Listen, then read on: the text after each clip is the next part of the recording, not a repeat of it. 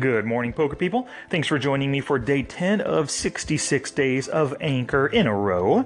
So today is a companion episode to my normal podcast, episode number 147, about probe bets and float bets. But I want to go a little bit more into detail on the probe bet today.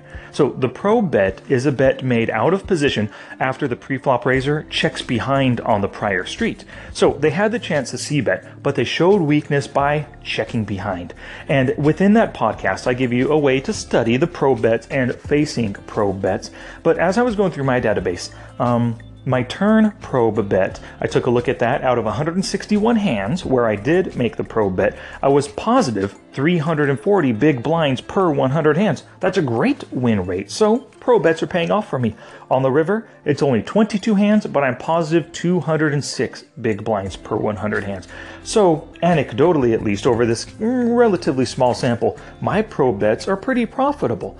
But I was going through a lot of the losing hands when I'm making probe bets, and I found that a lot of them don't work when my opponent is capable of checking behind second pair on the flop. So an opponent will raise with something like, King 10, Jack 5, whatever the case is, whatever they're choosing to raise with, and you just call out of the blinds. Well, when it comes Ace King and their King 10 hits second pair with a bad kicker, or it comes Queen Jack 4 and their Jack 5 has second pair bad kicker, they're often not going to bet there, but they're willing to check call down, not check call, they're in position, but they're willing to call down on future streets. So they save themselves one street of possibly giving value away by checking behind that flop. So what you want to do is when your opponents are capable of checking behind a top pair or a second pair or even like a two pair kind of hand, whatever you catch them checking behind, make a note on them.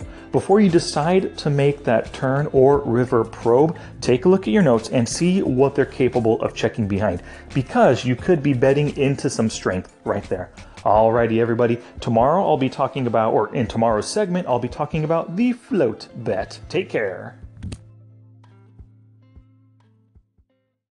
Alrighty, we're back for a little bit more poker talk right here. The prior segment was about the probe bet. Right now, I want to talk a little bit more about the float bet. Remember, this is in relation to podcast episode 147, where we talked about those two bets, but more specifically, the float bet. So I took a look through my database and looked at my win rate when I was floating on the flop, and it's 315 big blinds per 100, positive that is. Floating the turn, 1,148 big blinds per 100 hands, and on the river, it's 3,000 big blinds per 100 hands.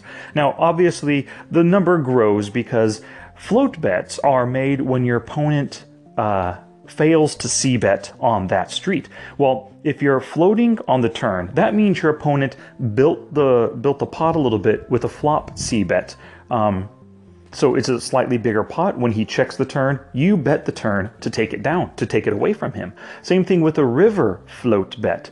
If they fail to c-bet the river, well, they had to have c-bet the flop and turn, which built that pot. So when they failed to c-bet the river, you decided to float after their check and then, took it down or possibly gained some value. So that's kind of what I want to get to today, is that as the streets progress, of course, the pots are getting bigger. Your float bets are going to earn more money. So you definitely want to be floating more on the turn and the river.